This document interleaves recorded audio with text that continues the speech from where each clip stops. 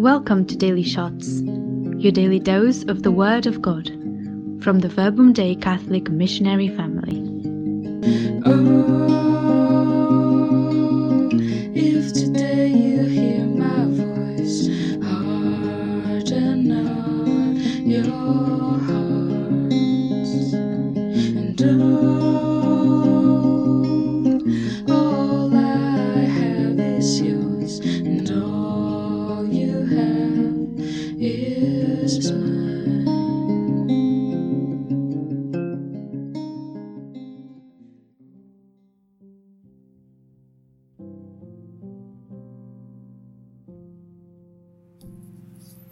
Go rather to the lost sheep of the house of Israel.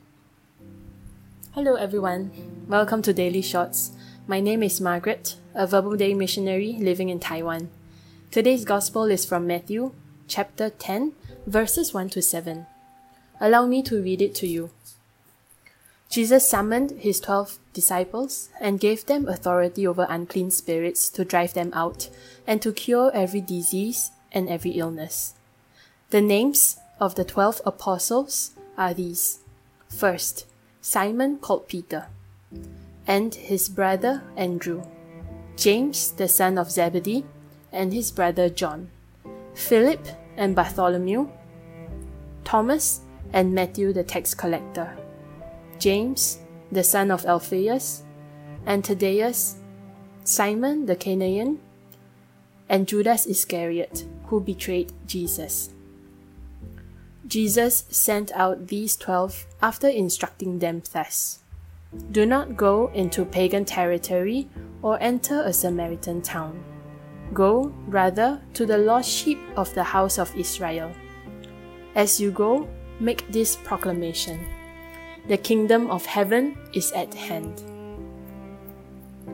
In today's Gospel, Jesus chose normal people to be his disciples: Simon, Andrew, James, John, Judas, etc. When we read this passage, it is not easy to picture Simon Peter and Judas being on the same list.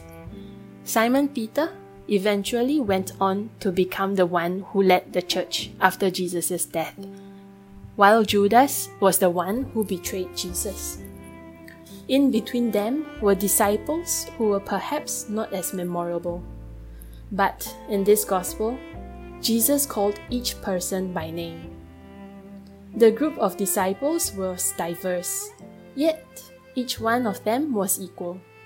Each person was treasured by Jesus.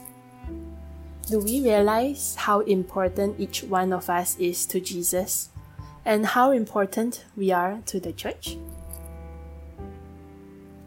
I remember my experience when I first moved into the community for an experience as a missionary. I went in greatly confident with my abilities, sure that I had much to contribute.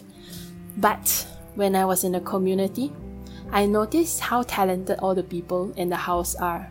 They cook, they write songs, they preach well. They did all these things much better than I. And in fact, they even clean better than I.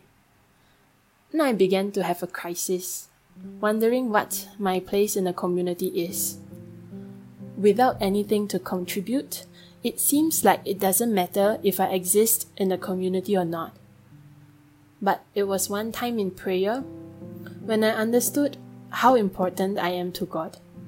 And in fact, for God, I am irreplaceable. And this applies to each one of us. Each one of us is important, and each one of us is irreplaceable, and we are given a place in community, in the church that is built by Christ. Sometimes we may feel insecure and unsure due to the competitiveness, but the fundamental truth remains. We are called and chosen by Christ. Each one of us is different, but equal. Each one of us have our role and contribution to the church.